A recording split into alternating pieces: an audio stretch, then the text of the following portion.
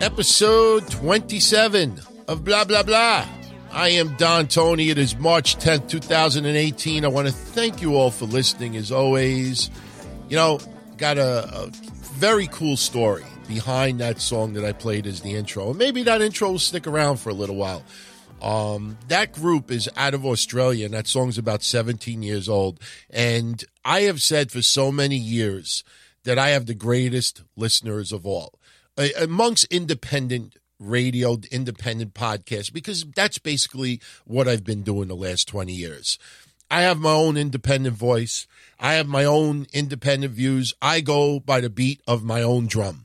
Nobody is going to change any of my beats. I'm not going to conform to other people because they have more relaxed views, or maybe they can't keep up with me, or maybe they don't have the same drive or the same thought process or the same religious or political views. I express how I feel. And if you don't like it, don't listen. But I have learned over the years, and I can't believe this is the 20th year of doing what I do, that I may have a complete difference of opinion as you listening out there, but that is the whole point of living in this world, being able to adapt and conform and respect and to love other people that may not look the same as you, feel the same as you, celebrate the same religion, whatever it is. You know, you try to all get along together. And I watch a lot of these commercials over recent years. I mean, I joked about 10 years ago, we were going to make a website called The Black, a White, and Asian, something like that, because almost every commercial that was featured about 10 years ago, and it goes way back longer. I mean, I remember Burger King commercials from the 70s where you had blacks, whites, and different ethnic groups all at the same table eating food, which is cool. But I think people saw a big switch over the last 10 years where every store you go into, almost every home you go into, almost every function you go to, the group of people together is black, white, Asian. And they've also added a couple of other nationalities over the years, and they have same-sex commercials as well. But man, if you watch a lot of the commercials these days, if you don't live with people of different colors or religions or ethnic groups, or if you don't have them in your block, if you aren't diverse, then you could be labeled racist, this and that. And I've mentioned it so many times. I mean, it was sad because it was on the news about 2 years ago. But when I drive my girlfriend home, you know, she lives in Ozone Park, and I go through a stretch where everybody that's, you know, within a 5-block radius are all Muslim. They're all wearing, you know, their traditional garb. The women, all you see is the eyes and this and that. And you don't find anybody else. You don't find an Irishman, an Asian, an Italian, a black person living on the same block. They are all, now are they racist because they can't live with other? No, they feel comfortable. I mean, they're amongst people. And I know what I've also said over the years that, hey, look, you know, maybe Indian descent, Muslims, you know, blacks, they kind of live together because they feel safer, they feel more comfortable, they feel they won't be, you know, just a target of racism. The bottom line is, you know, there's nothing wrong with a bunch of people of the same views and it's to live together. But when you do have someone move in on your block, when you do have someone that you interact with, you show the same respect and love that you would want for yourself. And that's how I look at it.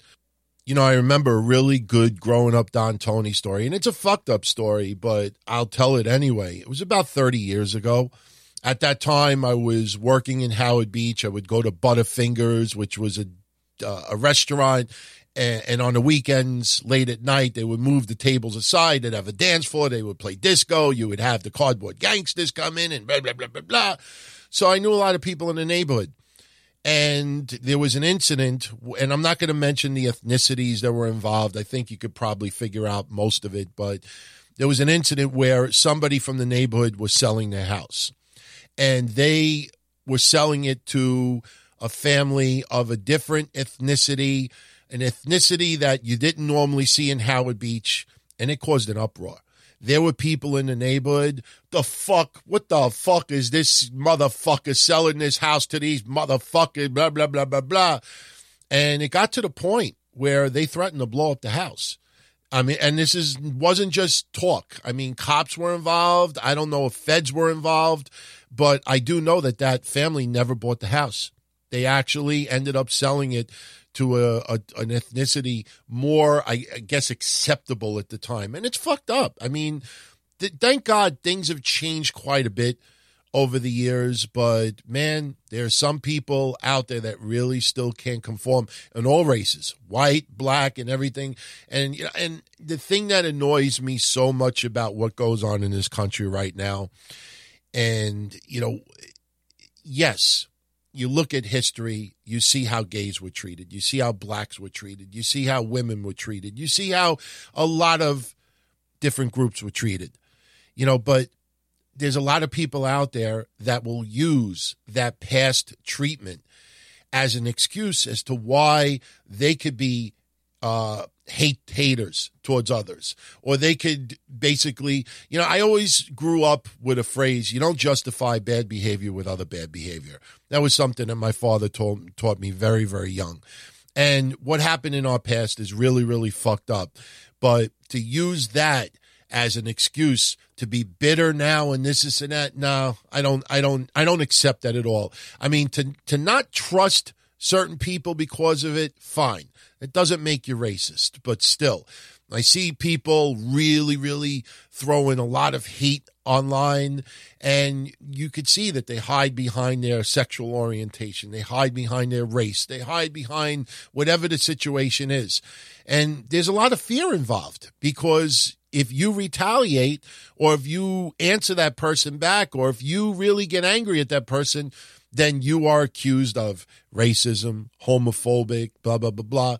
It's a really fucked up country, world that we lived in right now. I mean, there's a lot of good. I mean, good will always overcome evil, but evil will always wreak its ugly head.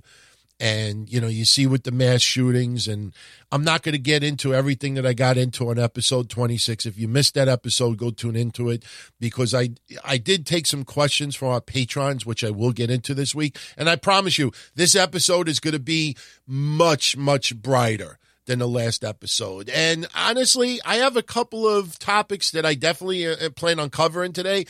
They'll segue however they do. But I noticed, based on some of the questions, that some of you out there obviously did not listen to episode 26, because that was right after what took place at the Marjorie Stoneman Douglas High School in Florida. And I had voiced a lot of my suggestions of what I would do to improve safety in schools and this and that. I put a whole checklist up there. And if you notice, a lot of those items are actually being addressed. And something that happened yesterday, and I was going to do this show 3 days ago for everybody, but there was a lot of things that actually broke in the last 3 days. First of all, Florida signing that bill to strengthen security in schools, and they changed the legal age of buying a gun to 21, and the NRA immediately filed lawsuit against Florida. So, that took place yesterday.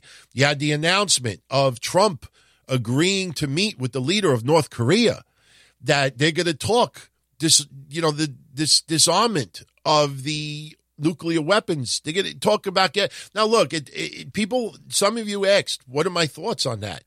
North Korea has bluffed and lied quite a bit in the past. All right. I have said even when he started calling him Rocket Man. I said that I just love that Trump is getting in these people's faces, acting like a total dick, like a total asshole. And yeah, I know, and I agree to a certain extent, that's not what a president should be. That's not how a president should be. And I totally understand that aspect. But sometimes you got to treat certain people in this world a certain way. And one thing is coming across is that things that Trump says he's going to do, he's doing. All right. The tariffs on steel and aluminum, and some of you asked my thoughts on that as well, and I'll mention this very, very quickly. If you follow Trump's campaign, he talked about this. This is not new. This is something that he has talked about for the last couple of years. I mean, a lot of countries are taking advantage of us, and I'm not going to get into this whole social studies lesson right now, or business lesson. If you don't know the logistics and how tariffs work and how much countries are charging us, taxing us to have things enter their country, but yet we don't tax them the same on the way back. If you don't know all of those aspects, you have no right to comment and to say, wow, what Trump's going to do with the tariffs, we're going to lose a lot of jobs and things are going to go up and, oh my God, and steel and cars are going to be more expensive and even cans of food are going to be more expensive. You know what the fuck you're talking about.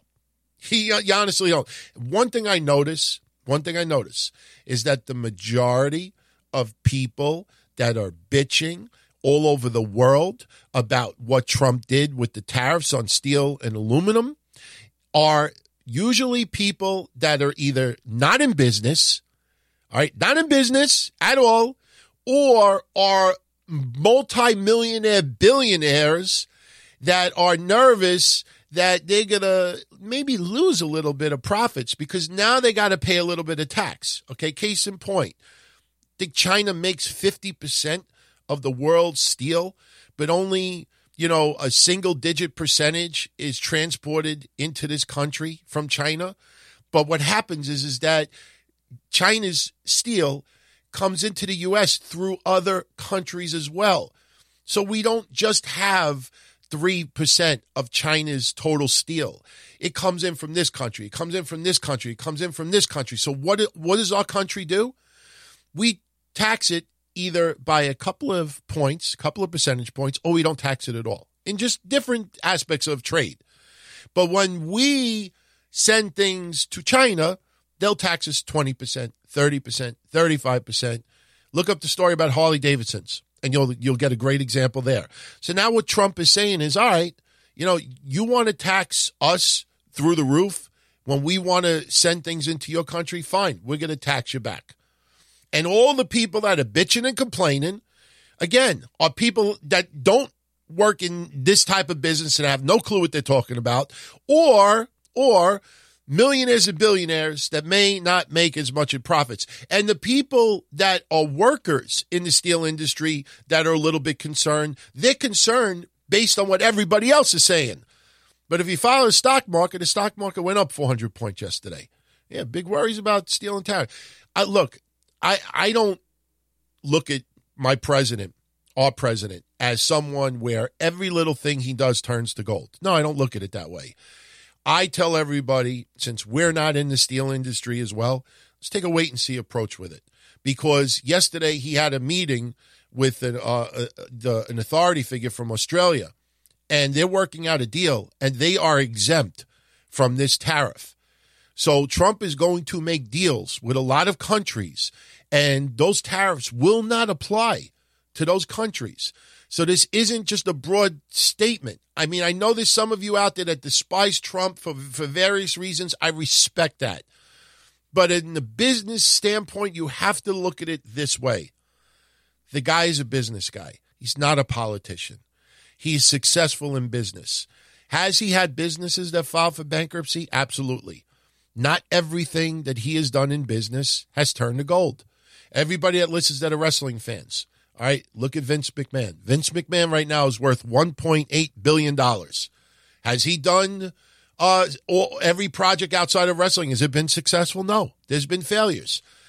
And our president is not immune to that as well. He will have failures. He will make mistakes, and he will change them as they deem fit. But as of right now, nothing has negatively hurt the steel industry in the United States. In fact, if you follow the news, one steel company just rehired 500 workers. Another company is going to invest $100 million. And the funny thing about it was I was looking for stories from steel companies that may have the opposite, that may turn around and say, look, because of what's happening, I don't know if I'm going to be able to, to keep my company going. I don't know if I could do this. I don't know if I could do that. And when I started looking into their stories, I'll give you one right now. And this one's all over MSN. And MSN, I got to tell you, they don't get discussed all that much. I don't want to say they're fake news, but man, do they put up nonsense sometimes. I mean, I was reading like this big story that just to try to like scare people. I don't know if you've seen this, but they put this big story out there saying that Amazon and Costco are selling emergency kits that could feed a family for a year. And it's revealing a new normal in America. The fuck you talking about? I've been camping with my friends since I was 15 years old. I'm in my mid-40s now. And when you go camping, you go to Bear Mountain, Catskills, Adirondacks, and you stay in the mountains for 2 days, 3 days, 5 days at a time. What do? When you pack food, you buy Mountain House, you buy dehydrated stuff, you buy stuff where all you have to do is add water. And when me and my friends used to go camping, you have the internet. 30 years ago, you didn't have the internet. And you would get these books for hikes and trails and where you could find lean-tos and streams that had somewhat decent water. And if you didn't want to carry gallons of water up and down trails for 5-6 hours on a hike, you would get a filtration kit. But what we would do is we would pack our entire bag with dehydrated food. Dehydrated beef stroganoff, dehydrated chicken stew, beef stew, chicken and vegetables, scrambled eggs with ham, ice cream. I still buy the dehydrated ice cream.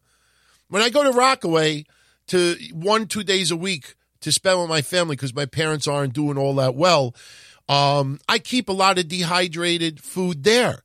Not because I think my house is going to blow up, but because I'm there.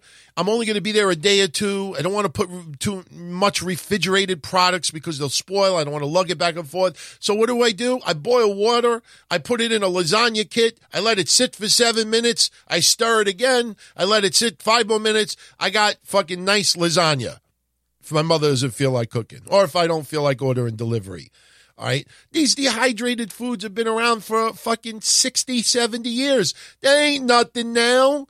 Maybe more people are buying it as a fear, but that's also because of storms. In Howard Beach and Rockaway over here, I know that there's people that have a couple of cases of dehydrated food in their basement because if they do get a flood again and they lose power for 3, 4, 5 days at a time, or if something even worse were to happen, another Sandy or something, they want to have something on hand.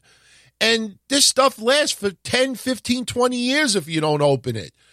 So they got a lot of articles that really, I just think that they just are running out of things to talk about. But getting back into the steel that I was talking about, they talk about one company called Novolipetsk, Novolipetsk, Novolipetsk, whatever. All right. They import around 2 million tons of steel slabs annually from its Russian parent company. It's Russian parent company. Let me repeat that. Their Russian parent company. They import it. The big evil Russia. Big evil Russia. And this MSN article, basically the guy is saying, I voted for Trump. I did not ask for this. I did not vote for Trump to get this. I may lose my job. I may lose my company. I don't know what to do. Maybe because I am Russian. I did not understand when our president said it on the campaign trail 45 times that I'm going to tax steel and because we are getting gypped and we are losing $800-900 billion a year to other countries who are taking advantage of us. I ignored it, or maybe I did not understand. They're fucking importing all this steel from their Russian parent company, and now they're upset because they're being tariffed. Don't you get it? And MSN focuses on that to try to make it look like the steel industry is going to get hurt tremendously in the United States. We make more steel here instead of buying it abroad. You get more jobs here. Why do you think that company just rehired 500 people in the United States for steel jobs? They just felt like it? It was just coincidence? No. So, again, until we see products going up 30%. You know, I was talking to my girlfriend yesterday, and I don't want to bring up the restaurant because I don't want to cause any controversy because the restaurant is in Howard Beach, okay? But if anybody that lives in my neck of the woods, if you use Grubhub, go look at some restaurants in Howard Beach, look at their menus, and you can figure out who I'm talking about. But we were going to order food last night, delivered, and I was going to get Italian food. So that narrows it down to about 4 restaurants, and if you think of the ones that deliver in Howard Beach, it narrows it down to 3. And we were going to order, you know, a little bit of seafood, a steak, salad. So now when you think of steak and seafood, you can narrow it down to maybe 1 restaurant in Howard Beach. So you can figure out who it is. So I go on Grubhub, and I'm about to place the order. And I look, and I'm like, wait a minute, something's not right here. And I realized that they raised all their prices. And they didn't just raise it $1 or $2. Like a steak dinner before that was $24 is now $34. All right. We don't order steak and lobster tail. We're not fucking, good over like that financially. But a steak and a lobster tail that was, I think, $36 a week ago is now $48. They raised a lot of their prices 25, 35%. Okay. Now, why did they raise it? My personal opinion, because now we're in a tax year where the maximum deductions you could take in New York is $10,000. And a lot of businesses for many years have been taking an extraordinary amount of deductions. I'm sure some of them are legit, but I also think some people went way over the top. And now they realize they can't take these major deductions this year. So now, as a result, they're asking their customers to pay 25 to 35% more just to eat their food. So what do? Okay, I'm just not going to eat with them.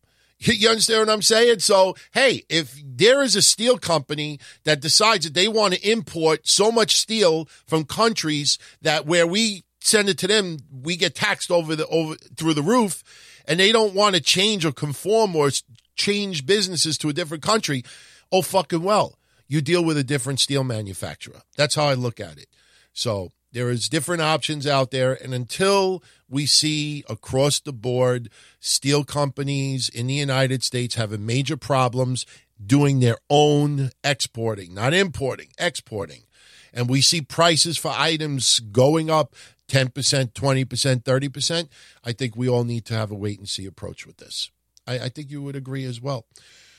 Now, before I go any further, I want to welcome all of our patrons that sent in questions for this episode. And I want to shout out everybody tuning in, regular listeners, especially our international audience. You know, when I opened up this show, played a song you probably never heard before, and I'm liking the song. And up until this week, I had never heard the song either. But there's a pretty cool story behind the song that I played.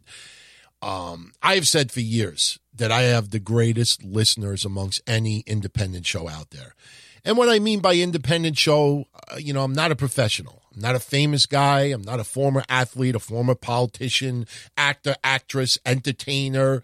I'm just me. So, I'm amateur. I'm independent. And when I say independent, I've had the opportunity to join big networks in the past. At one point, I had the opportunity to join FM radio, which I did not do for, I'm not going to get into the reasons again now. Someone had contacted me a while back about the idea of doing a show on Sirius Satellite Radio. And, I don't want to get into specific reasons as to why it didn't happen, because it may, ruffle feathers of other people that are involved with podcasting as well. The bottom line is that it would have been a major commitment to make, and there would have had to have been major changes. And some of the people involved thought that, hey, I could retire from my job and just do this for the rest of my life. No, this is a hobby. This is still amateur. and it always will be. This will remain a hobby for me. You will never have me retire from my regular job to do this full time. I just don't see it happening. You know, it's just, there is so much demand out there for podcasts and, website. Everybody has a show, and I like my family here. There are so many people tuning in that have been listening going back 20 years. It's unreal. And when I say for years and years and years, I got the greatest audience, especially international listeners, just put a smile on my face this week. Got one of our listeners that lives in the UK, and his name is Ben. And he had said to me, he goes, "Hey, DT," because I always talk about how I'm a member of these underground bootleg, I don't know what you call it, like a group where you share music. And I know some people are going to be like, "Oh, that's fucked up. You're taking money away from." I'm talking about DJ stuff and music from the 80s, the 90s, out of print stuff, white label, this and that, blah, blah, blah, blah. Not stuff that you could find on iTunes. If I could find shit on iTunes, I would rather just get it from there than have to fucking try to trade people and, get some records from Discogs that have been out of print for 20, 30 years. I collect music also. So I'm always talking about some of the groups I'm in, and Ben approaches me. He's like, "Hey," "there's this group from Australia. They only made 2 albums. They're not around anymore. They don't have no Twitter. They have an old MySpace that isn't updated, and half of their music is nowhere to be found online. There's like a couple of websites that claim that they got it, but they don't got shit." So he's like, "Do me a favor. He says, see if you could find this CD." So I go on my underground thing. I'm contacted through SoulSeek. I'm going here and there. Everybody that I've been communicating with for like 10, 15 years, nobody has a clue. They're like, nah. So I go on one of my other shows about a month ago, and I said, "Hey, to all my listeners in Australia, I don't know if you've ever heard of this group, blah, blah, blah, blah, blah, but if you do, and maybe see if anybody could find me the CD. It's for a friend, one of our loyalists to the show. We're one big family here. Let me know." So within a week, I get a message from this girl, Dina, from Australia. And she's like, "Hey, I heard you were looking for this song. I got the whole CD. You want me to send it to you?" And I'm like, "Yeah, you don't mind doing it?" No, not at all. So I gave her my address. I asked her what, if she wants anything special in return. She didn't want nothing in return, just wanted to send it to me. So now, this is, 2 weeks ago? I said, okay, I'm saying to myself, all right, I'll believe it when I see it, blah, blah, blah, blah, blah.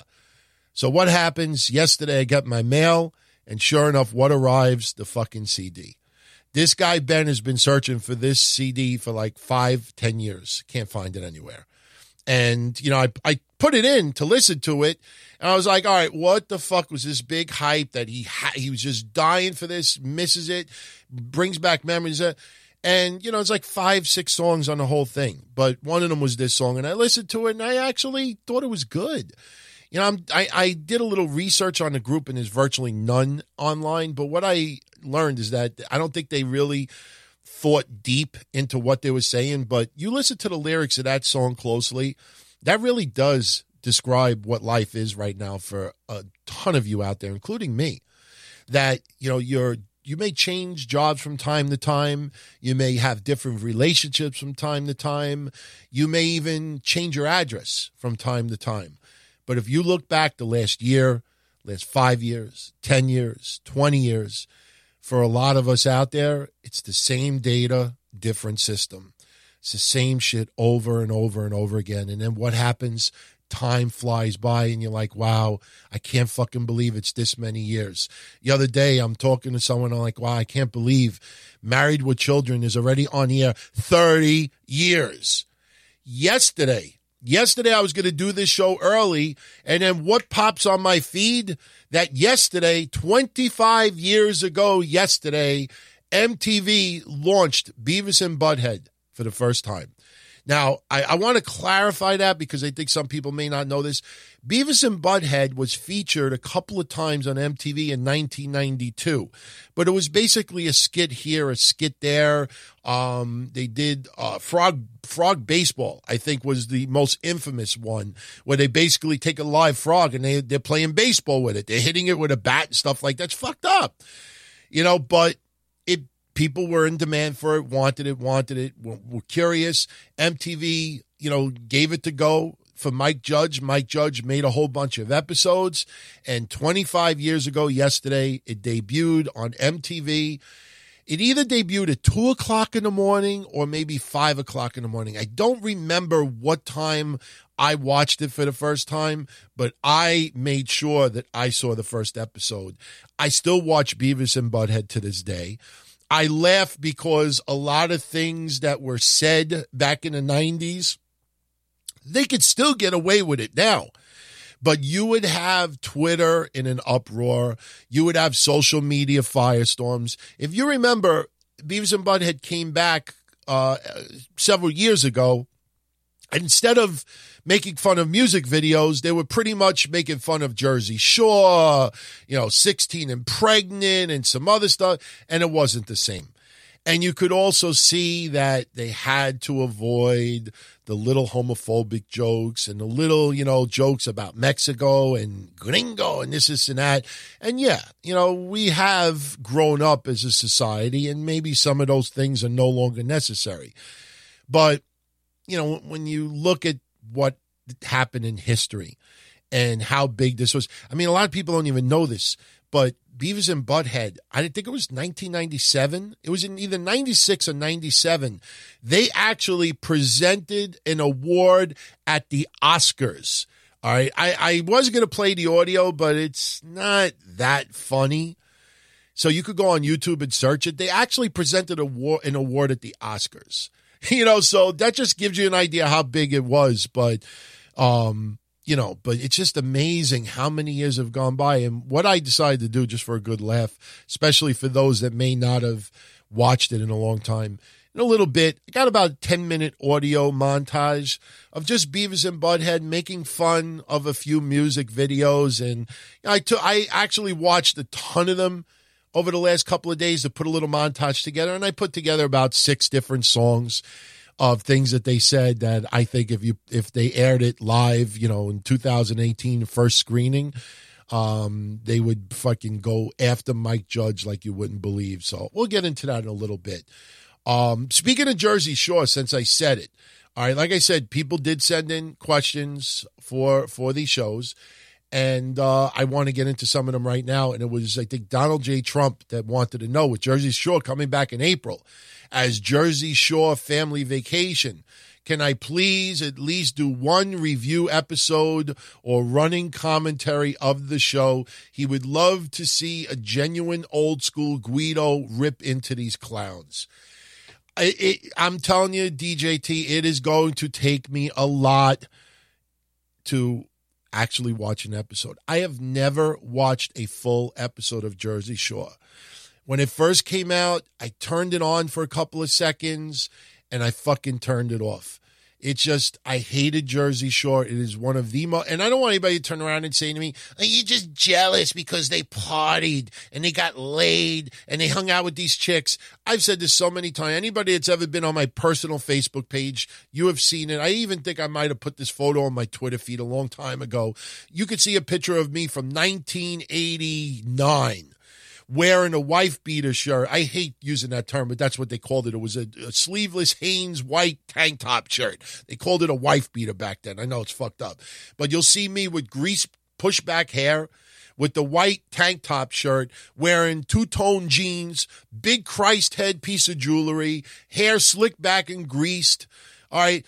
Mustache a little bit extra penciled in to make it look a little bit darker than what it was because I was so young. And you see me standing in front of my two-tone Buick Regal that was fucking tan and blue. It was a two-tone Regal, 2 colors, top and bottom with 2 different colors. You look on the mirror in the background, it's got the fuzzy dice. It's got that horn, the red horn. That's a religious thing.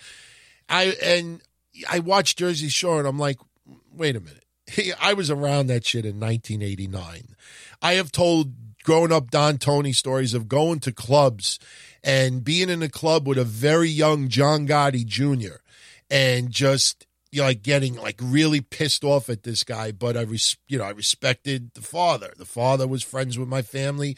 Victoria Gotti was friends with my family as well. They were very, very nice people. But John Gotti Jr., back in the early 90s, he wasn't the nicest guy to deal with. But, you go to clubs back then, you saw Jersey Shore everywhere.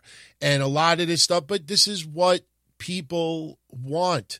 They want to see clusterfucks on TV. They want to see whack job people on TV. In my honest opinion, this Jersey Shore family vacation, it's not going to be anywhere near popular what the original Jersey Shore was. Number one, they're older now. I'm not saying 30 is old or anything like that, but they're older now. You get to the point you're like, all right, grow up a little bit. And what are they going to do? They're going to go fucking drink and pet animals and maybe do little skits. And some of this stuff is going to be watered down. And they'll probably fabricate a couple of fights. And isn't one of them going to jail for tax evasion or something? I just don't care about these people. I never liked the show. There's a reason why none of them, for the most part, Snooki got a little bit of additional fame. I remember, in wrestling, she did the WrestleMania shot. That doesn't mean that some of them haven't changed that are, decent people now. But this is just desperation on MTV's part. This is just reliving, rehashing and reliving something that was successful before to try to maybe milk that a little bit more. You blew your load and you're trying to squeeze for a little extra drop out of it. And for the cast, with the exception of one or two of them, they're like, yeah, man, put me back on TV, please. It's like a drug. Look, I'm in withdrawal. I'm having shakes. I got to do this. So I don't know if I could actually labor through one of these episodes and watch it. What he wants me to do is he wants me to watch it live and record my commentary as I'm watching this. I don't know. I really don't know if I could do that. Maybe if an episode comes on and I hear that it is just an absolute fucking clusterfuck disaster, maybe I'll watch a replay and then give you my commentary. But man, I have no interest in watching that whatsoever. None at all. Shout out to Jason Allen. What are my thoughts on Prime Minister Justin Trudeau? He feels he's the perfect example of a snowflake. Can't wait to vote him out of office.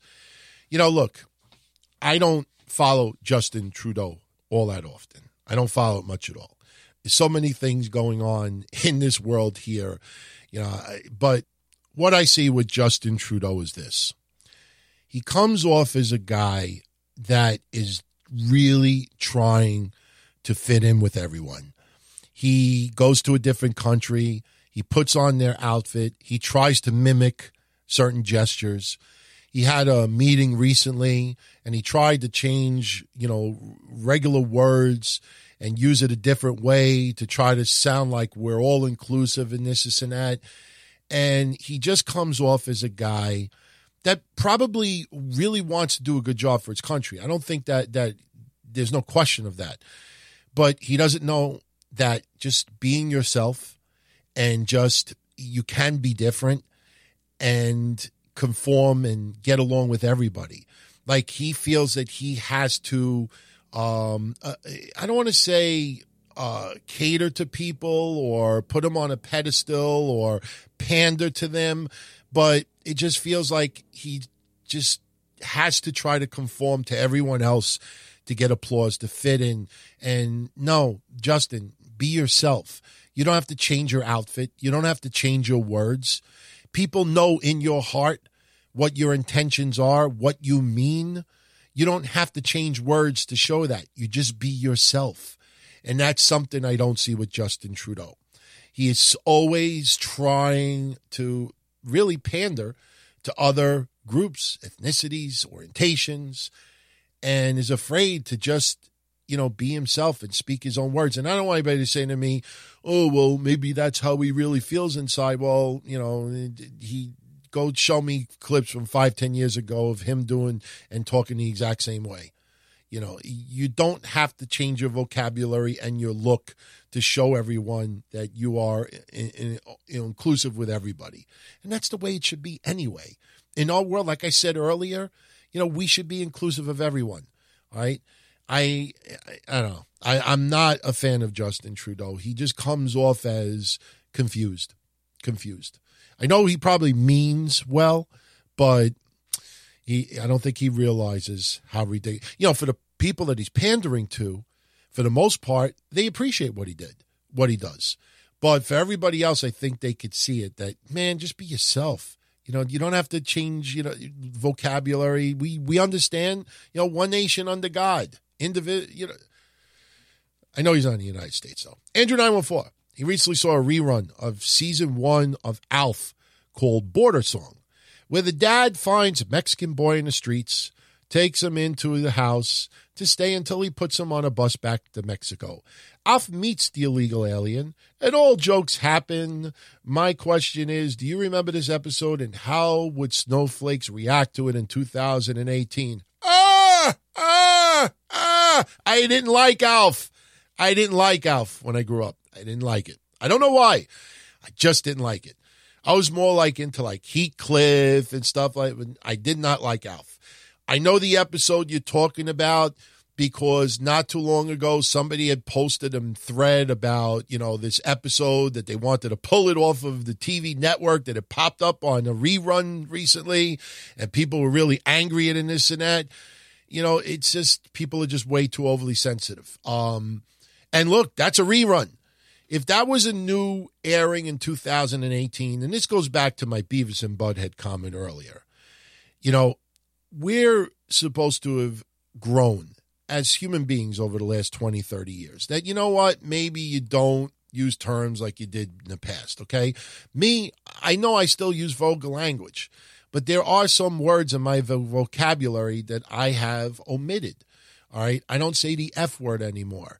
And I explained in the past why I used to say it once in a while. It's not necessarily, with the intention on demeaning someone, that's attracted to the same sex. That's not why I would say it. But it still hurt the feelings of gays and lesbians that listen to the show. Out of respect to them, I will not say that word anymore. That's why you don't hear that word anymore. I was never forced to stop doing it, but I have respect for those out there. That goes back to my whole argument about kneeling during the national anthem. All right? I totally understand why the football players are doing it. They have a valid argument. Yes, some of them changed their argument to protesting Trump. Fine. That's what you want to do. Fine. All right? But I just feel that, yes, not every military person objected what the players were doing. But there was enough military veterans that were very, very hurt and offended that they were kneeling. So there is no, I have to get 100%, one way or the other before I make a decision. Not every single gay person that listened to my show got offended when I would make tongue-in-cheek jokes. But there were enough out there that were offended to it. And me, as a human being, I was like, you know what? I don't want to disrespect them. I don't want to hurt their feelings. I stopped using that word well over 10 years ago, I would say. I don't even think of that word anymore. Even in my personal life, I get mad at someone, I call them matarats. And it's funny because you tell that to someone sometimes and they're looking at you like, what did you just call me? You heard me, stupid matarats. It just sounds derogatory. There's a lot of people like, I don't use it that often, but somebody, cuts me off, or there was an asshole in the post office the other day, and there was an old lady that her cell phone went off, and, she was trying to pay for her stamps, and the cell phone went off. It's in her bag, and she's trying to get it out of her bag, and her hands are shaking, and she's a very old lady, and, it's still going off with that generic ring, and this guy's like, ma'am, could you shut that fucking phone before I shut it for you? I'm trying, sir. I'm just trying to get to... And the guy was a real asshole. And, a few people in the post office like, what the hell's your problem? She's not... And I called him a matarats. And he looked at me, and he didn't say anything, but he just looked at me like, the fuck you just call me? Fucking matarats. So, again, the Beavis and Butthead argument is that, in this year, you may avoid talking about certain things that you would joke about 20, 30 years ago. But you got to still find other things where you can, push the buttons. I mean, there is nothing wrong in comedy and humor of pushing the buttons for a little bit. And you can't just have it that, well, a black comedian could push the buttons on white people, but the white comedian can't push the buttons on the black people. You see where I'm going? It's not in favor of one or the other, but I don't think Alf would make the jokes like he did these days. But you go back 20 years, and you know what? Nice little segue. If you don't want to hear it, by all means, this is the luxury of doing these podcasts now. You could take your mouse, you could take the slider bar and your player, and you could fast forward 10 minutes. But here is 10 minutes of audio, Beavis and Butthead, just some of their comments during some music videos that I thought were hilarious. And imagine if this was said these days. Two of Hearts. The bold new standard by which all of television will be judged. Triumph of the human spirit, not seen since My Left Foot. MTV's first foray into Emmy territory is a remarkable one. Once in a lifetime comes a program of such quality, one wonders how it ever got made.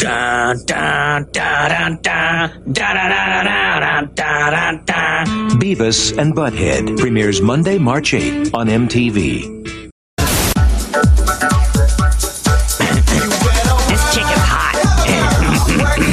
Oh, yeah?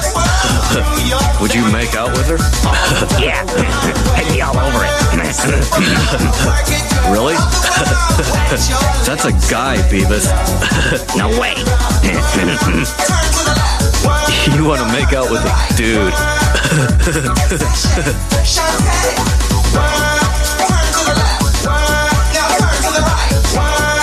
He's got a nice butt, huh, Beavis? Shut up, Butthead. Ooh. He's sexy, huh, Beavis? Shut up, Butthead. You had everybody's eyes on you. I remember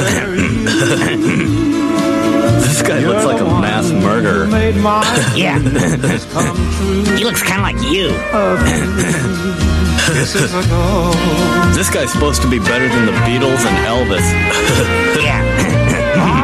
He's not as cool as Metallica, though. Why does he keep looking up?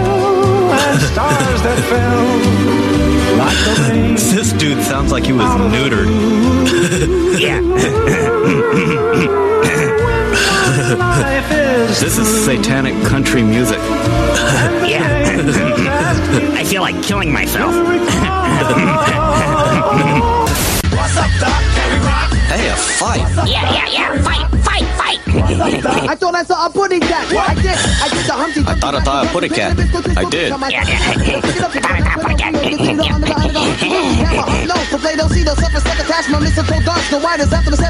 Whoa. This guy raps fast. That's not that fast. I can rap faster than that. Check this out.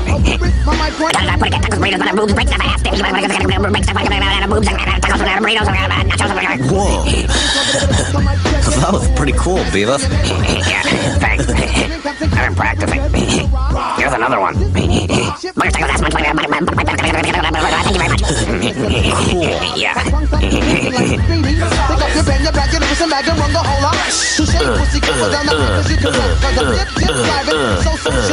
Clean out your ears, yes, and open up your eyes. And I kick like Bruce Lee, and I'm Jean-Claude Van Damme. So Batman.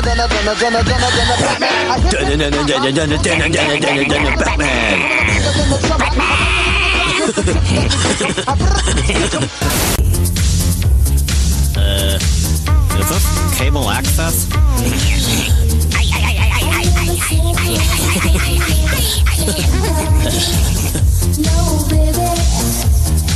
I think this is one of those cable access shows where you like call them up and they like do anything you want.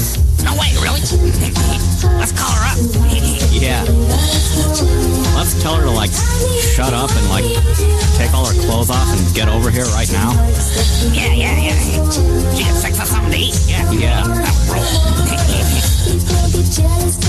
You can tell this is like the kind of chick that's like had her tubes tied. Like, how come you know this chick's had her tubes tied? Just look at her, Beavis. Oh, yeah. I think I'm gonna go tie my tube. Shut up, Beavis. Boy, this music sucks. What music? Oh yeah, like, what is this? 2 of Hearts crap? You know, like when you're playing poker. Yeah. I'm familiar with that game. When I see this chick, there's a full house in my pants. Oh yeah. I have it straight.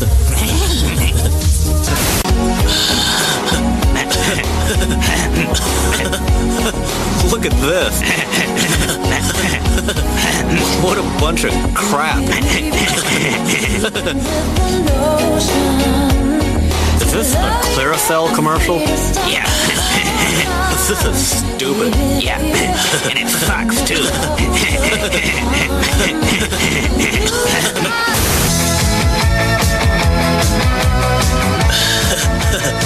What's this? This sucks. Yeah. This is stupid. Is this Dire Straits again?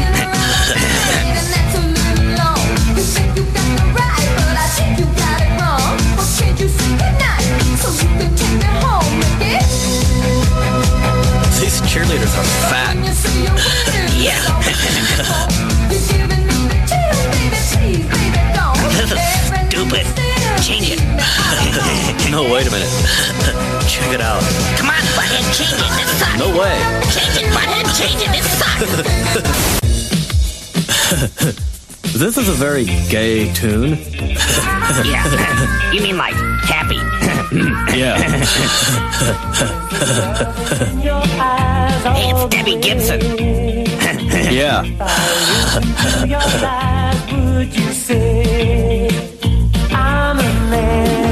You're a man? No way. He's not even a boy. He's Boy George. This video needs some, like, car accidents. Yeah, with lots of fire. Then it would be cool. Hey, Beavis. Is this supposed to be, like, in the future? Yeah. The future sucks. Change it. I'm pretty cool, Beavis, but I can't change the future.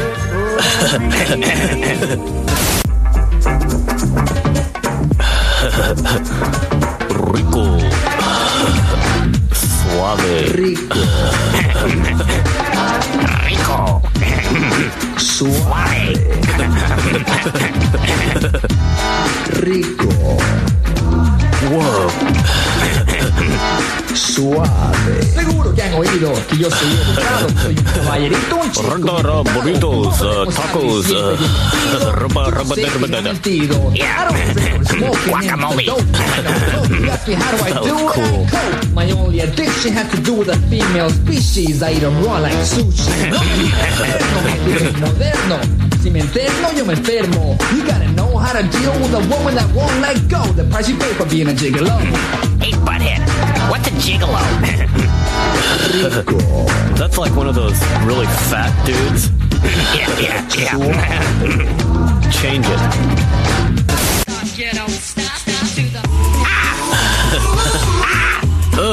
This sucks. This sucks. Yeah.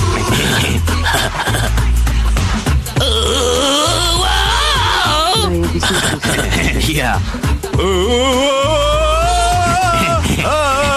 Yeah. They suck.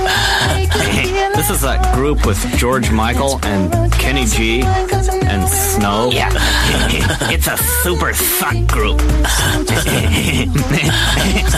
Hey, Beavis, you think if I sang like a wuss, I could get some chicks? Well, you look like a wuss. Shut up, Beavis.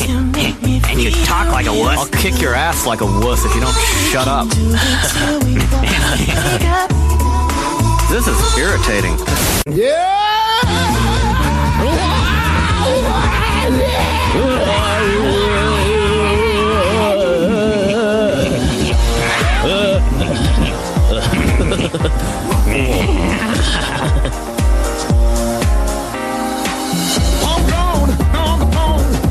Just so you know, I think he just said on the bone.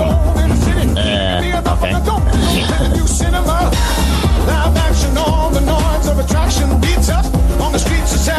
He's a dog lover. Oh, yeah. Would you do a dog, Beavis? Let me think about that. You mean like, if I could never score with a chick? Yeah. If you could never score with a chick, would you do a dog? Let me think. I don't know, I guess, like maybe a beagle would be nice. Or a Dalmatian or something. It depends on their personality. You'd do a dog. Yeah. But, you know, I'd probably have to, like, go around, like, you know, sniff his butt first, you know. That reminds me of this joke.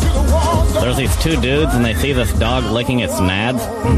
And so, they say, "Why does it do that?" And then the one dude goes, "Because he can." And then he says, "Well, maybe you ought to pet him first." So why does he lick his nads then? Because he can. Get it? Not really. I mean, anybody can lick a dog's nads. So what?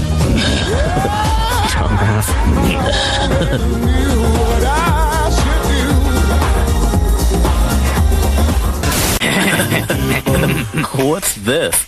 You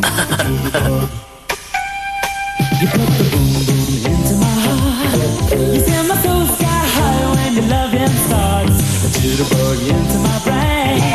Goes to bang, bang, bang. He's smiling at you, Beavis. Shut up, butthead. My best friend told me what you did last night. Left me sleeping in my bed. I was dreaming, but I should have been with you. This guy always likes to show off his butt. Yeah. And his butt sucks. Oh, yeah?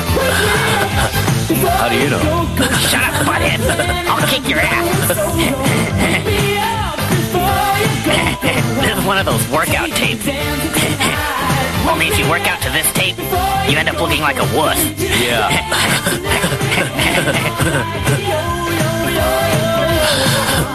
This video's making me sick. Michael, are you crazy? I can't believe Michael what you're who? wearing, what you look like.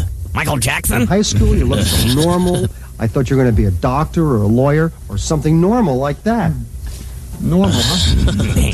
Normal is something people are until you get to know them. Everybody's crazy.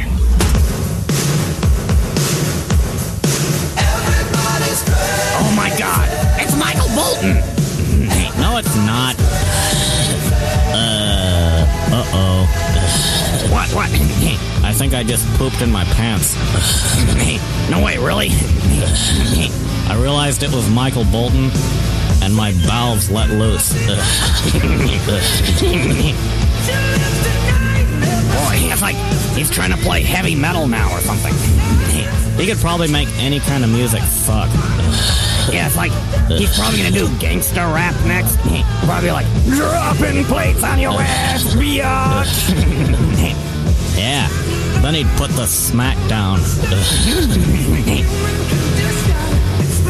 How come chicks like this dude so much? There's some snakes and bombs in this. Maybe he has a bomb in his pants. I think I'm going to watch some old Beavis and Butthead later on. So great shit. Jeffrey Collins, is it me? When a mass shooting happens, media is to be blamed. For example, some people in government blame violence in video games and TV, then the lack of gun control and or mental health and the cause of the shooting. Jeffrey, it's a bunch of things. I talked about it on the last episode. one of the biggest things that has changed since the 90s, because one of the biggest arguments, I'm not going to get into the whole discussion again. You listen to the last episode for it, but I'll just say this. People you keep hearing say over and over right now is, why is gun violence in schools up so much since the mid-90s? And social media and acceptance and, notoriety is one of the biggest things. It's a combination of everything, man. It's, not having a stable home. I mean, how many times have you heard these people murdered that, they had a bad breakup, or they had, they didn't know their father, their parents got divorced, or someone died, or so that someone left them when they were young. I mean, there's the problem there. You hear about a lot of these shooters being gamers.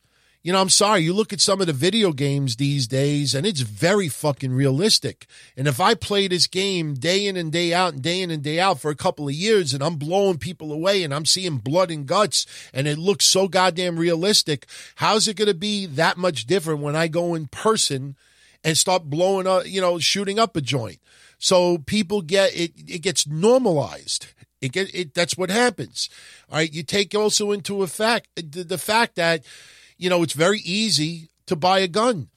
And yes, it's Second Amendment and everything like that. But, in this day and age where everything is computerized, there is no reason why there can't be a database out there.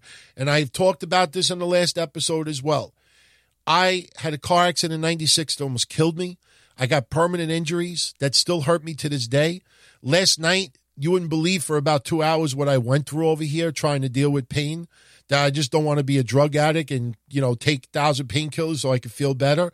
I go through so much crap. But the thing is, when I do go to my doctor, and if my doctor does want to prescribe me something, even Celebrex, which is an inflammatory, what does my doctor do? He goes on the computer, he asks me for my date of birth, the last 4 digits of my social, and he looks in a database to see what medications I have been prescribed with over the last 30 days. He looks at that to see, number one, if I'm taking anything that could interact with what he's going to prescribe for me. But number two, he wants to make sure I'm not abusing anything. So explain to me why there can't be a database out there that somebody prescribed antidepressants. Somebody just prescribed this. A doctor, felt this. You always hear these doctors that they got the recorder and they're going, blah, blah, blah, blah, was in my office and I felt that, blah, blah, blah, blah, blah, and they document it. Come on. In this day and age, there's got to be a database that if someone has some issues and they apply for a gun permit, whether they're 18 years old or 21 years old, they have a fucking 7-day wait check. You see, the NRA just sued Florida yesterday because they changed the age of buying a gun to 18 to 21. And a lot of people want to know my thoughts of that. I support the NRA. I disagree with the NRA, though, filing the lawsuit. I disagree.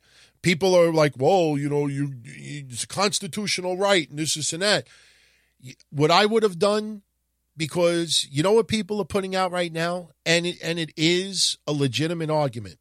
You'll see it all over Twitter, for especially.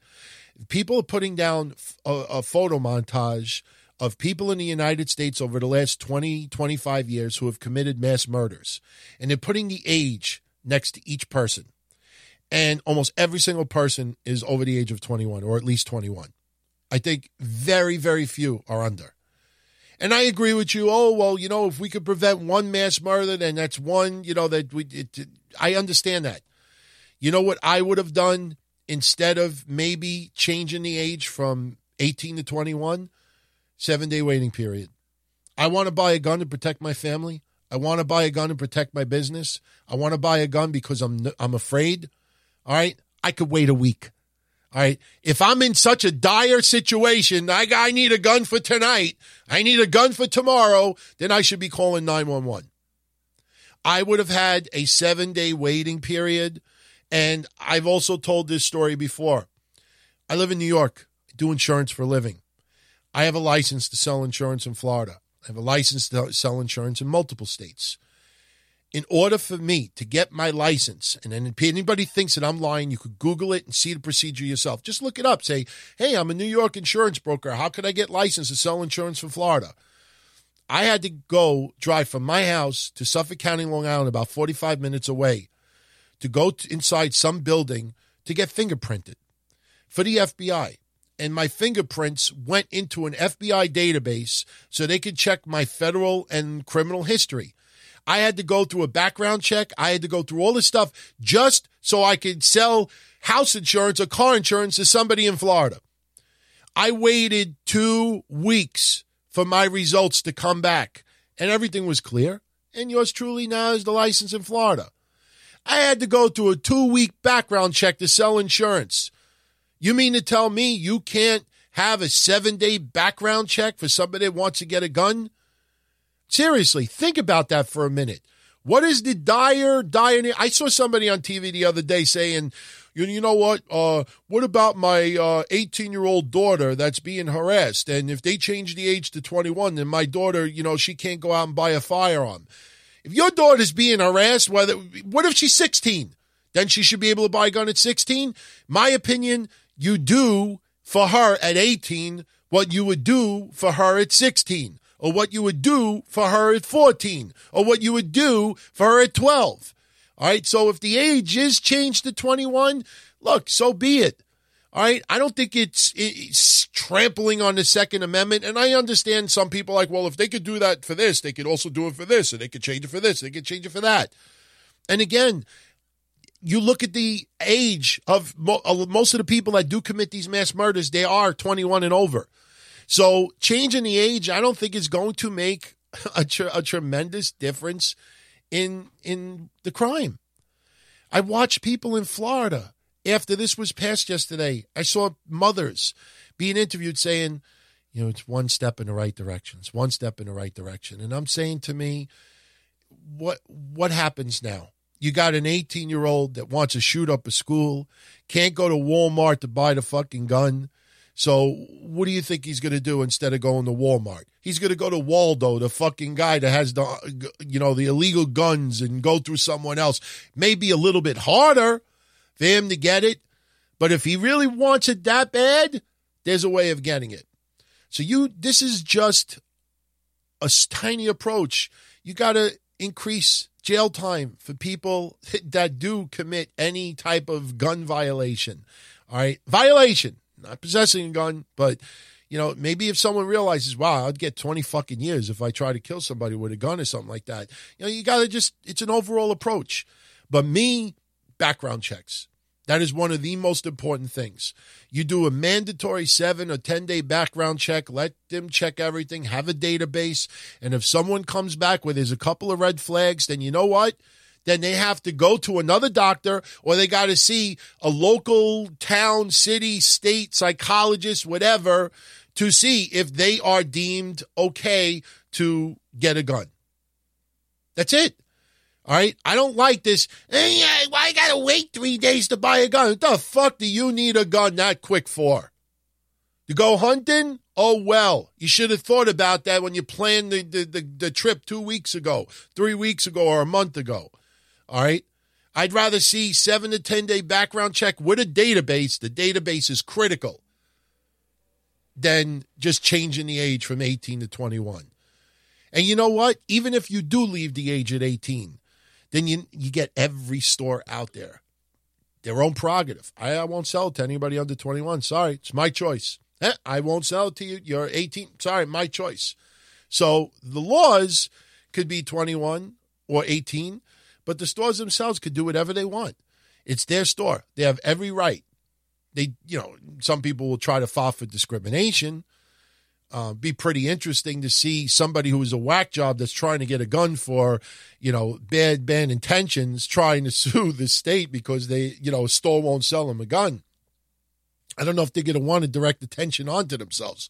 But the video games, the culture we live in, the problems with the family, social media, not being accepted, bragging online, there's so many aspects that just make a perfect storm. Somebody could have a simple breakup in a relationship and it just puts them over the edge. There is no medicinal, quote unquote, you get the flu, you get a cold, you take a pill, you take some medicine, and it gets better. There is no simple medicinal-like solution. And I'm not talking about taking medicine to resolve this problem. There is no simple solution that rids of this situation. There's 100 million people in the United States that have guns legally. All right, what are you going to do? You're going to all of a sudden get rid of everybody's guns? You're going to make that? You want to make guns like that illegal? Fine. Like I said, you have the right to bear arms. You don't have the right to bear accessories. So, all right. With that said, Diogo Nobre, shout out to you. He feels Donald Trump is on the path to re-election. Media is making the same mistakes by trashing him, and people seem to care more about the jobs than the tweets. If I had to make a bet right now, who will he be president in 2020? As of right now, I say, yeah, I think he will be president in 2020. I know there's a lot of rumors going around that Biden may run for office. The problem is, if you elect Biden, you're not electing Obama. That's the thing. People were in love with Obama. It made history. He wanted to, hope and change. I totally get all that. All right, but people are seeing what's going on right now, and you will get people that will vote for anyone but Trump because they hate Trump. But there's not enough people in this country that is going to vote Trump out of office simply because they hate Trump. Now, if Trump screws up, if you notice, Trump is a lot better on Twitter now. All right, he still writes some, questionable things, but nowhere near to the level it was a year ago. I mean, the whole thing about him being unstable, that's thrown out the window. His health, that's thrown out the window. They're trying to grasp on anything. Now you got the Stormy Daniels situation. They're trying to, they're trying to do other scenarios with Mueller, obstruction, and this and that. I just think Trump needs to just keep doing what he's doing for the good of the country. When they keep saying make America great again, they're calling that to be racist. Look, from what I see, when we created 300,000+ jobs this past week, it wasn't 300,000 plus white jobs. You understand what I'm saying? So I think people are going to be smart enough to see, hey, you know what? I got more money in my pocket. More people are working. There's a positive outlook. I feel a little bit safer. I see this going on. You see that going on. Yeah, he might be a scumbag, but you know what? I feel like things are business-wise are going the right direction. Like before he even got elected, what did I say to all of you out there? I'd rather work for an asshole that is going to, have a successful business, and I'm going to have a very good living and a comfortable job and just have a boss as a prick, than to have a smiley, pandering boss and I have less money in my pocket and I'm not happy and this and that, but my boss is a nice guy. No, I just think we needed some tough love. And, it's very hard on young people out there because, we joked for so many years, everybody gets a trophy, everybody gets a prize. Everybody gets awarded. There's no second place. There's no loser. You remember? You've seen that. And look, when I was young, a kid, I still remember this to this day. He's a growing-up Don Tony. I don't know if I've ever told this story before, but it's so true. All right, 1979, I won the Parish Award for my school, St. Margaret School. I was on Little League Baseball, and I played really, really good. I played center field, and I fucking kicked ass. And I was so proud. And so I got the Parish Award. I got to meet Oscar Gamble, who just died, and also got to meet Ray Burris. They were both on the Yankees at the time. They came to our school, and I got to meet both of them. And I had my Parish Award. I had it up until about 10 years ago, and then somehow it just got lost. And I saw that award, and I was just so choked up at that. And I felt so happy. But the year before, swear on my mother who was sick, just to show you how serious I am with this. A year before, I was on the same team, year earlier, playing, and I still remember this to this day. I was up at the plate. It was a tie game. There were runners on second and third, 2 outs, and, I could have won the game. And I was the last man at bat. It was the last, inning of the game, 2 outs, runners at second and third, down by 1 run. So this is what you dream for. Driving in the winning run, getting hugged, this and that. I struck out.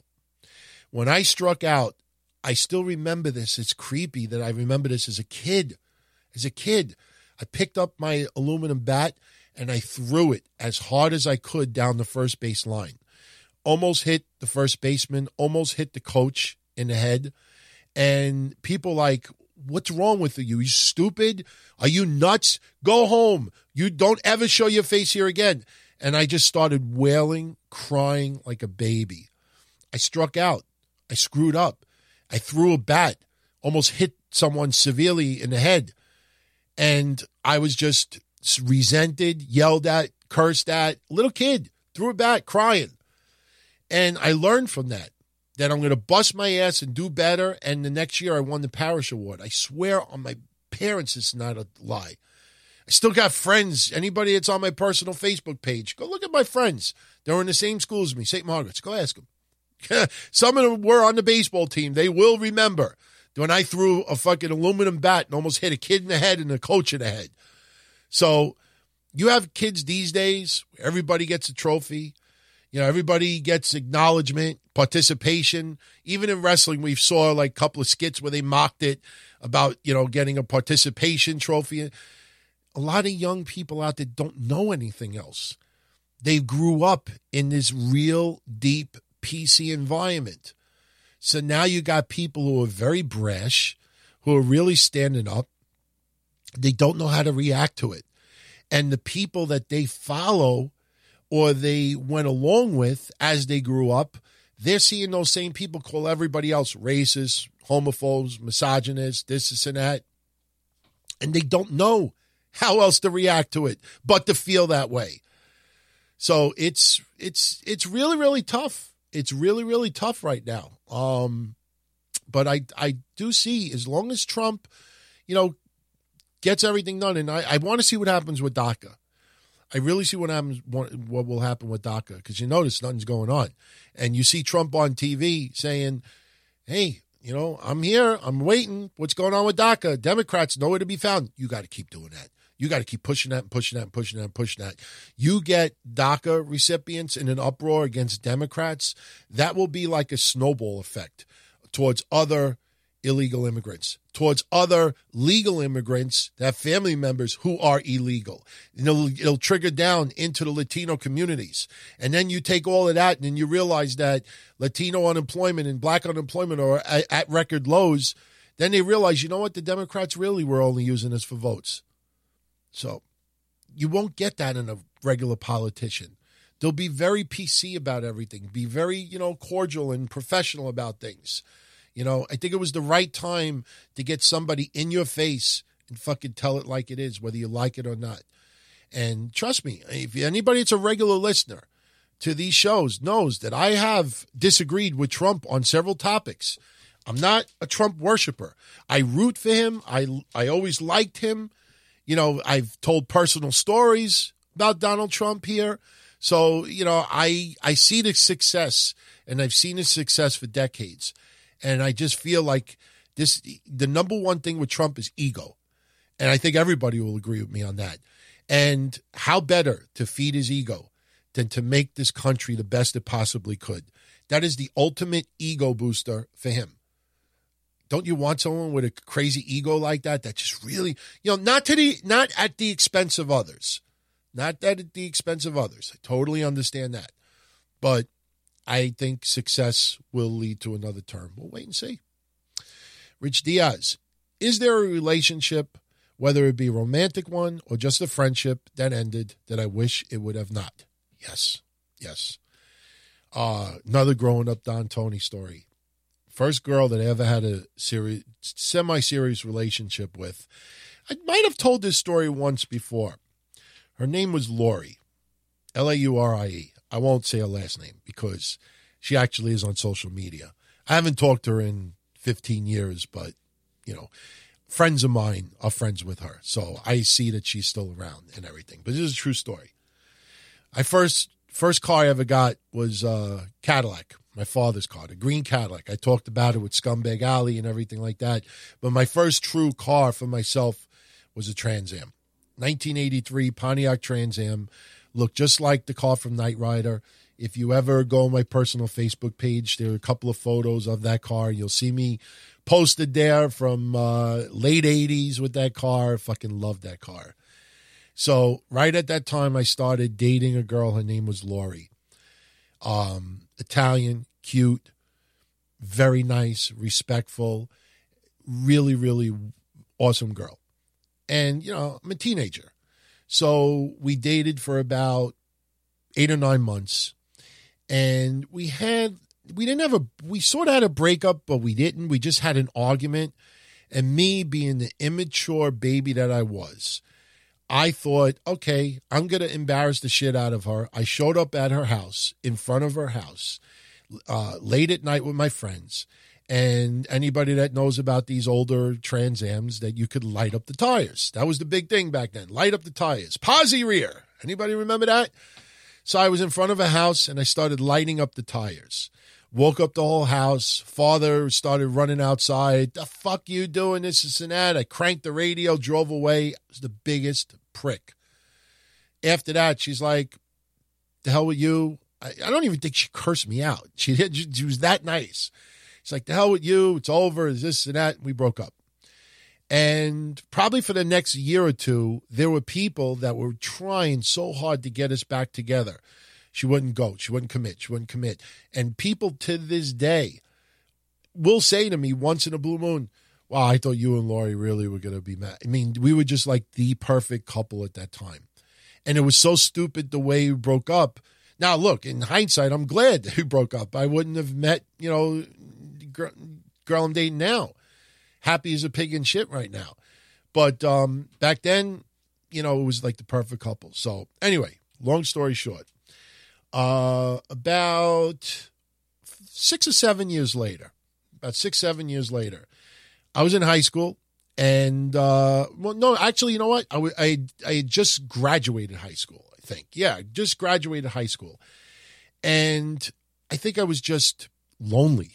I was just lonely. And I had talked to a friend of mine who was dating a girl who was friends with this girl. I was like, hey, you know, you find out Lori's number, you know, where she lives now.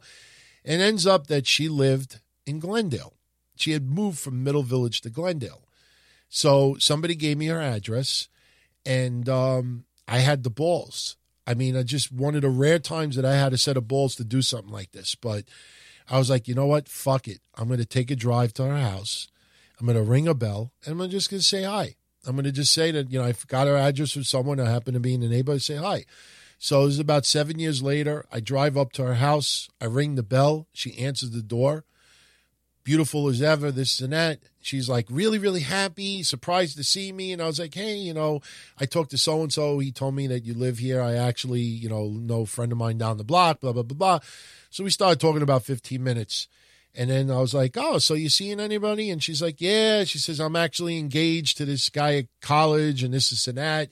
And at first I thought she was just full of it. Maybe she just didn't want to, you know, but she had the engagement ring on her finger. The background, you could see the picture of her with this guy. And I walked out of there so fucking dejected. I felt like, wow, I lost a tremendous opportunity. And, you know, for a very long time, I just felt like, man, you know, what an idiot I was that day. You know, if I would have never shown up and lit the tires like I did, you know, but I will say this, I have dated other people, you know, over the years. And for me, for the most part, I can't be friends with someone who I had a relationship with and break up with.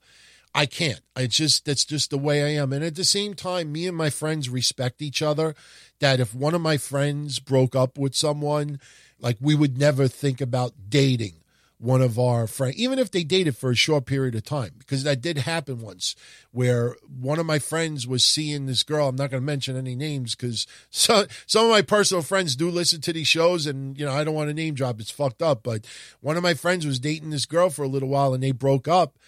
And one of my other friends, you know, she started making the moves on him. And my other friend was like, no, I can't do that to so-and-so. Can't do it. So me, the funniest one was, and I know, like, if anybody goes back to my beginning of my Twitter feed, you could see it.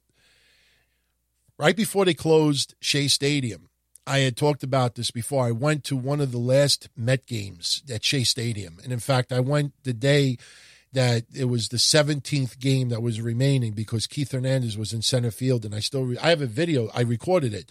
He's in center field. He reveals the number 17 for the number of games remaining at Shea. He pats the fence like, thank you for the memories. And he walks away. You can see he was a little choked up, but it was a really nice moment. Glad I capped it on video. And that game, I think Carlos Beltran hit 2 home runs, but there was this pitcher, Aaron Heilman, that I hated, and he fucked up the game. Got booed off the field. I recorded it. He sucked, this and that. And I had awesome seats. I think it was the second row behind home plate. And I started seeing this girl. And this was not too long ago. This was 2008, I would guess you would say, around that time. With the same year that the Giants won the Super Bowl. And you could hear in the background, and we were talking, and I was describing her about Aaron Heilman, this and that. But within a couple of days, I just realized that this was not the relationship for me, and we broke up. And she's like, your family knows my family. What if what if I'm shopping in the store and I see you? Could you at least say hi? And I was like, look, if you see me, look the other way. Pretend like we don't even exist. I was like, I'm not interested in being friends. She wanted to be friends. And I was like, nah, I'm not looking for friends. No, thank you.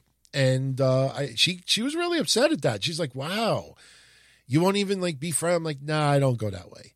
I'm not friends with ex-girlfriends. And that was it. So, Alan Pierce, my opinion on Jimmy Kimmel, he wants to be a politician so bad. Jimmy Kimmel one day will try to run for office. The problem is his leftist views, he does have some valid arguments. Problem is that they are so one-sided and they're so incomplete that, you can't just vote Oprah in because you like her, because she's such a positive influence. You can't just vote Jimmy Kimmel to even local office simply because you like him and he sounds like he makes sense and his monologues make sense and he has the same complaints. It's very easy to complain, but it's much harder to fix and resolve. And this is something that I learned doing podcasting. I learned this about 11, 12 years ago. I used to joke and make fun of a lot of other shows out there. And I still hold people to task now, but I will bring up reasons why I will address someone in particular. But if you notice, I rarely ever bring up a specific person's podcast. Very, very, very rare. But 12 years ago, used to make fun of everybody. And then I just really started realizing to myself, thinking to myself, and this is advice to any podcaster out there. You want people to listen to you because you're good, not because people are bad. And once that I really started letting that sink in and, stick into my mind, that's when I decided, you know what? I want people tuning in for me because I'm good, not because others are bad. And you don't want to put Kimmel or Oprah or anyone else in office simply because you think Trump is bad. You have to honestly feel that they are good, that they are going to make necessary changes to make this country more successful, pay down the debt, this and that. And you can't just use a simple, just tax the rich. You have to have, specific solutions, and you have to have success in business. You have to have success in business. And yes, Oprah is successful in business, no doubt about it. But, you have to make sense. You can't just make one-liners. And I'm going to say something now, and I know it's going to ruffle some feathers, but I have to say it because it's a great example. My wrestling fan listeners will get this. I was on my Twitter feed yesterday, and I saw that my co-host, because, I follow him and a few others, they were complimenting a wrestling podcast about a comment that they said. And he thought it was so fucking hilarious. And he's like, wow, what an awesome line. LOL, LMAO, LMFAO, LMFFFAO. Just an awesome fucking line. And I looked at the line. And the line basically said that the reason why fans said that Duke the Dumpster Droese versus, Hillbilly Jim was great was because you were 7 at the time. And like everybody thought that was like a brilliant line. And I'm not saying this in any negative way against the podcaster. It is a funny fucking line. And I understand his point. But the thing is when I took a step back for a minute, I'm saying to myself, wait a minute. I don't remember anybody saying that Duke the Dumpster Droese versus Hillbilly Jim was a great fucking match. And those weren't the two people that he chose. I don't remember the two that he chose. I don't remember anybody saying it was a great match at the time. We may have cheered because there was a good guy in the match. I don't remember anybody saying, wow, did you see that Droese match? That was fucking great. So just because something sounds entertaining or sounds like it makes sense doesn't necessarily mean that it makes sense. You understand what I'm saying? So you have to have specific solutions. And, you know, that's why, like I said, Kimmel and others, they will at one point try to run for office or maybe local office. But saying some lines that sound good and sound right and sound catchy, you got to take a step back and dissect them a little bit. And then I think once you do, you start to say, oh, you know what? All right, yeah, but whatever. How do I feel about the Mets this season? I don't know, man. I see, you know, players that I just can't understand why they didn't sign Lucroy. I mean, I have no problem with their catching situation, but adding Lucroy would have been a plus, and you could have got him for 1-year contract for like $6-7 million. I mean, come on. I mean, you're going to be that fucking cheap. I know you didn't have the greatest 2017, but it's not like he's 40 years old and on the verge of retirement. And there's other players out there as well. Now, outfielders, obviously, then they can't do anything with. First base, you know, Agon, we'll see where it goes with him. The pitching is really going to be, you know, what matters. And they did improve their middle relief. The closing situation, you know, Familia could be a little bit iffy at times, but I think if things click, they could very well be a 92 to 94 win team. But I kind of feel they're more like an 85 win team. I just feel it. I mean, Wheeler, I'm hoping really bounces back. I mean, there's a few other pitchers as well, Harvey and two, but I think they're more in the mid-80s as far as a team, as far as their wins. Ben Salmon. I mentioned in the past how I use Raspberry Pi for playing old games. How would I explain what the Raspberry Pi is to someone who's never heard of it, and what would they need to get started with one? First off, I would go on Google, type in Raspberry Pi, P-I, not P-I-E, P-I, and video game. And there are websites that sell the kit. It looks like a little box. It's probably like the size of like a Roach Motel. I'm trying to think if there's a better way to describe it. It's like a little Roach Motel. And it's a little computer. And the computer, obviously, it costs you $50, $60. So don't expect anything that's going to, run wild or anything like that. And you have to put in like an external little thumb drive as your source for storage and memory. And basically you hook up a joystick to it. And if you have the right software in there, you could play video games with this little Raspberry Pi. Now, people use this little Raspberry Pi for a lot more than just video games. If you go on Amazon's website, they sell Raspberry Pi there and they sell kits. But my strongest advice to anybody out there, even for a little project, if you don't like it, throw it away. Give it to someone else. You're only spending $50, maybe $100 if you decide to get some joysticks and depending what you want to use it for. But go on Google, look up Raspberry Pi, and look at the ideas people have used with it. And it's a fun little way to do things. And with old video games, you can play video games with the Raspberry Pi.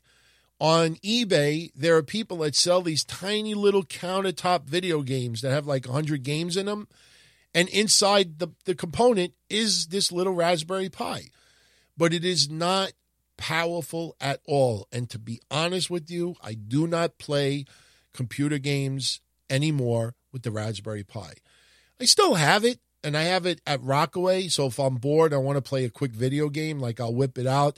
I have the wireless PlayStation controller that works with it. but for the most part, I don't use it anymore. I have a little video game console now, a countertop one that has like 80 games in it, and it's got all of retro stuff, and I got to take a picture of it. I'll put it online so everybody can see it. That's what I use now to play video games. It's fucking awesome. And if I end up moving to a different location, which may happen in about a year and a half, 2 years, and I have a lot more room, I am going to be setting up a rec room. And I definitely plan on having in that rec room like a couple of different, video game components in there. The one thing is, there's some places out there that sell this, looks like a gigantic joystick. And inside this gigantic joystick is the video game console system. And there might be 1,000 games inside it. And what you do is you hook up an HDMI cable from this gigantic joystick to your TV, and you play the video games on your TV. That is something that looks a lot of fun as well. I have not bought one yet. I've been thinking about it. But Raspberry Pi, like I said, go online, do your searches, and see all the different uses people have with it. It is a lot of fun. It really is. You can watch movies on there, and it's so inexpensive that, and you can plug in a cable modem to it as well. So go look it up. It's a lot of fun. Jonathan, what do I think of Fox and WWE possibly having a TV deal? Many speculate Fox wants to recreate the Monday Night Wars in the form of these two companies. Listen to me. Anybody telling you that Fox wants to create Monday Night Wars between UFC and WWE, that's fantasy, all right? Because you could look at it on the surface and say, hey, if UFC and WWE, and I know this show is not about wrestling, this is more about business. WWE and UFC, hey, if they're competing with each other, they'll strive to put out the best product possible, which will generate more people to tune in, and it's better business for both of them. Sure, absolutely. But at the end of the day, Dana White and Vince McMahon are not partners. Dana White and Vince McMahon are business executives. They own corporations. They own companies. They don't want to share the wealth. And I don't think anybody in their wildest dreams in 1998 or 1999 thought that within 2 years, WCW would be out of business.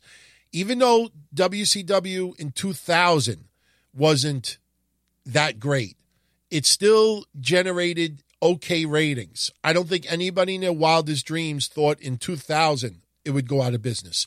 People thought it would be sold. The AOL Time Warner merger obviously, helped with that. People thought it would be sold, but would still remain on TV, and it'd still be, enough money generated where, people would jump ship back and forth. Nobody thought it would go out of business. People realized it would go out of business within a week or two. That's really, once they lost their TV deal, that was it. That's why you realize the importance of a TV deal. Now it's a little different because, when you have all these streaming services, this and that. But back then, WCW no TV deal, they're done. They're done. You realize how much money they paid for it. I mean, the money that WWE paid for WCW is less than what they paid Brock Lesnar. Just think about that. So now, realize this. When you have a war, like the Monday Night Wars, the idea is you are trying to get everybody to watch your product. Maybe not necessarily with the idea of putting the other person out of business, but if that happens, so be it. Bischoff thought he could knock Vince out of business. Vince wanted to take as much people from WCW as possible, fans, and watch his product, invest in his product. So do you really think that Fox wants two giant conglomerates competing with each other to try to boost their product to drive the other person out of business? It's just natural business.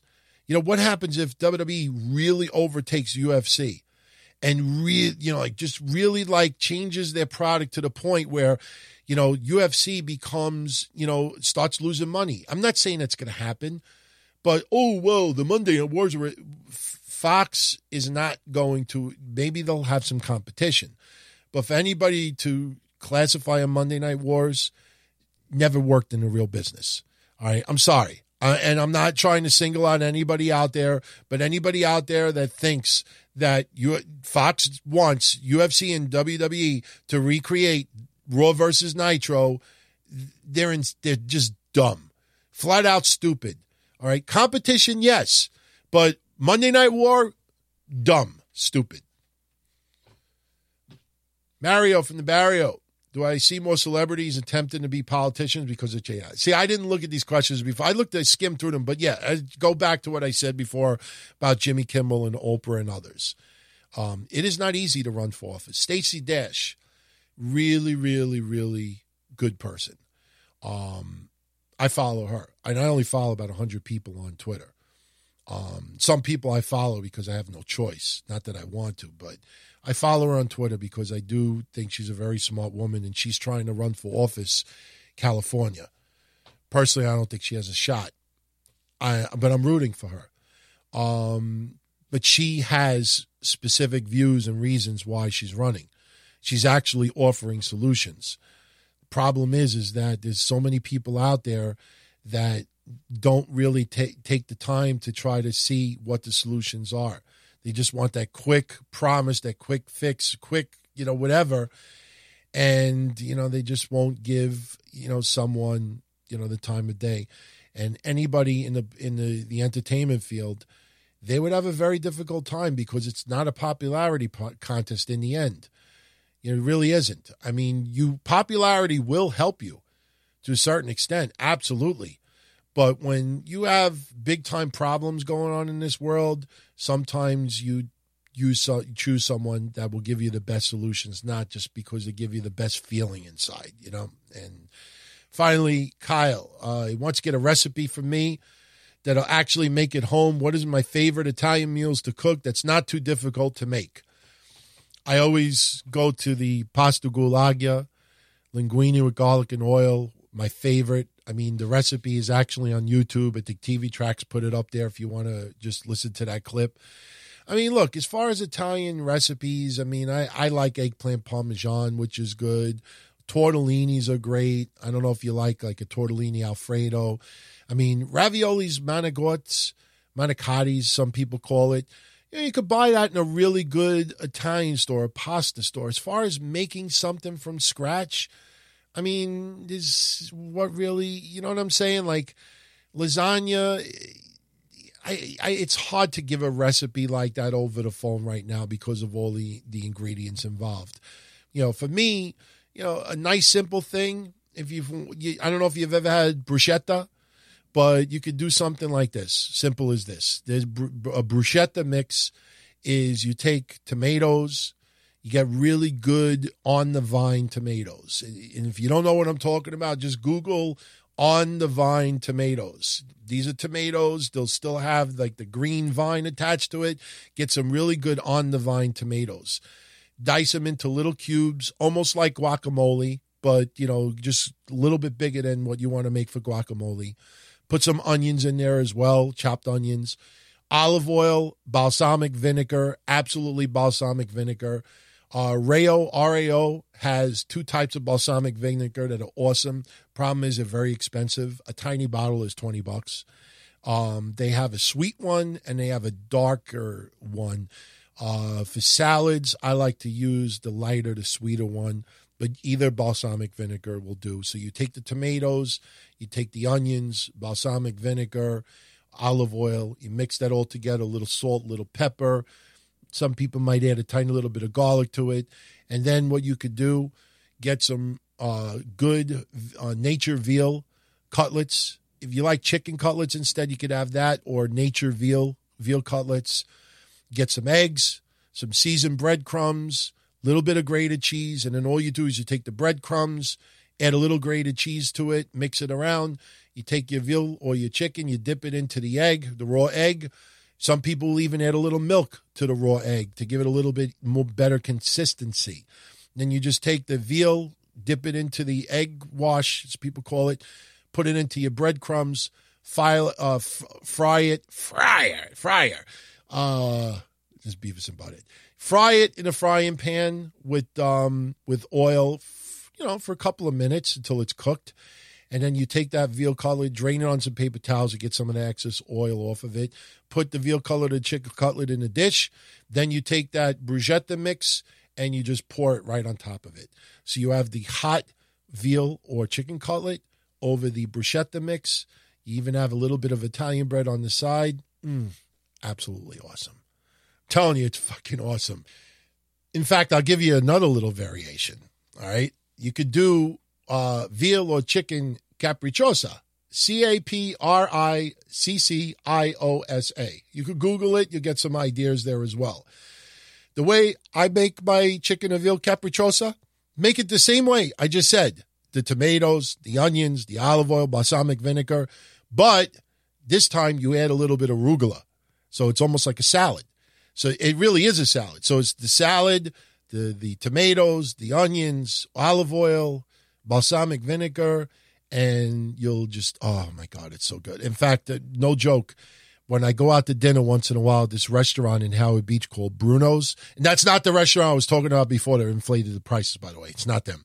But when I go to Bruno's, one of my go-tos always is chicken capricciosa. They give me 2 gigantic fried chicken cutlets, little broccoli rabe on the side, a little bit of potatoes, and then they have the mixture of the tomatoes, the onions, balsamic, olive oil, arugula. Out of this world.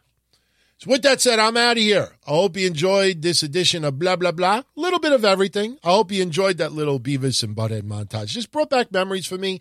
Just, amazed that it's already been 25 years.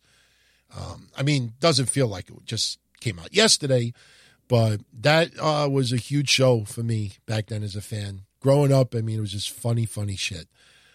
It was outlandish at times, but it was just 2 clueless kids doing stupid shit, and it was a huge... They were presenters at the Oscars. That should tell you something. So, all right, everyone. When will I be back with your next edition of Blah, Blah, Blah? As of right now, my plan is to do it bi-monthly. I would lean towards 2 weeks from today, which would be the 24th of March. That weekend is actually my birthday, and then the following weekend is my girlfriend's birthday. So I may release an episode during the week and not necessarily do it on a Saturday, but I would pretty much guarantee that you will have another episode in about 2 weeks. I don't want to stay on a specific set schedule, because then I don't want anybody to be like, oh, are you doing an episode today or not? So, when the episodes are needed and warranted, I'll obviously do them. But the one thing that I am starting to try to have as a goal with these episodes is to talk about topics that really don't get outdated all that quick. What I mean by that is you could tune into the previous episode. You could tune in 2 months earlier. And most of the content that is discussed is still current. It's still, my views and opinions. Yeah, we might have talked about the Super Bowl, which has already taken place, and this and that, but for the most part, I'm trying to have these shows have topics and discussions that, maybe a year from now are still fresh and still needed to be discussed. So that's one thing I'm trying to, really instill with these shows. And it wasn't planned that way. But it kind of feels like, that's the right way to go about this. Have discussions that we could continue to have, not just because the episode is an old episode. It's definitely topics that we could still continue to talk about. So everyone, I'm out of here. Enjoy the rest of the week. Enjoy this weekend. Be well, and I'll catch you all soon. Ciao.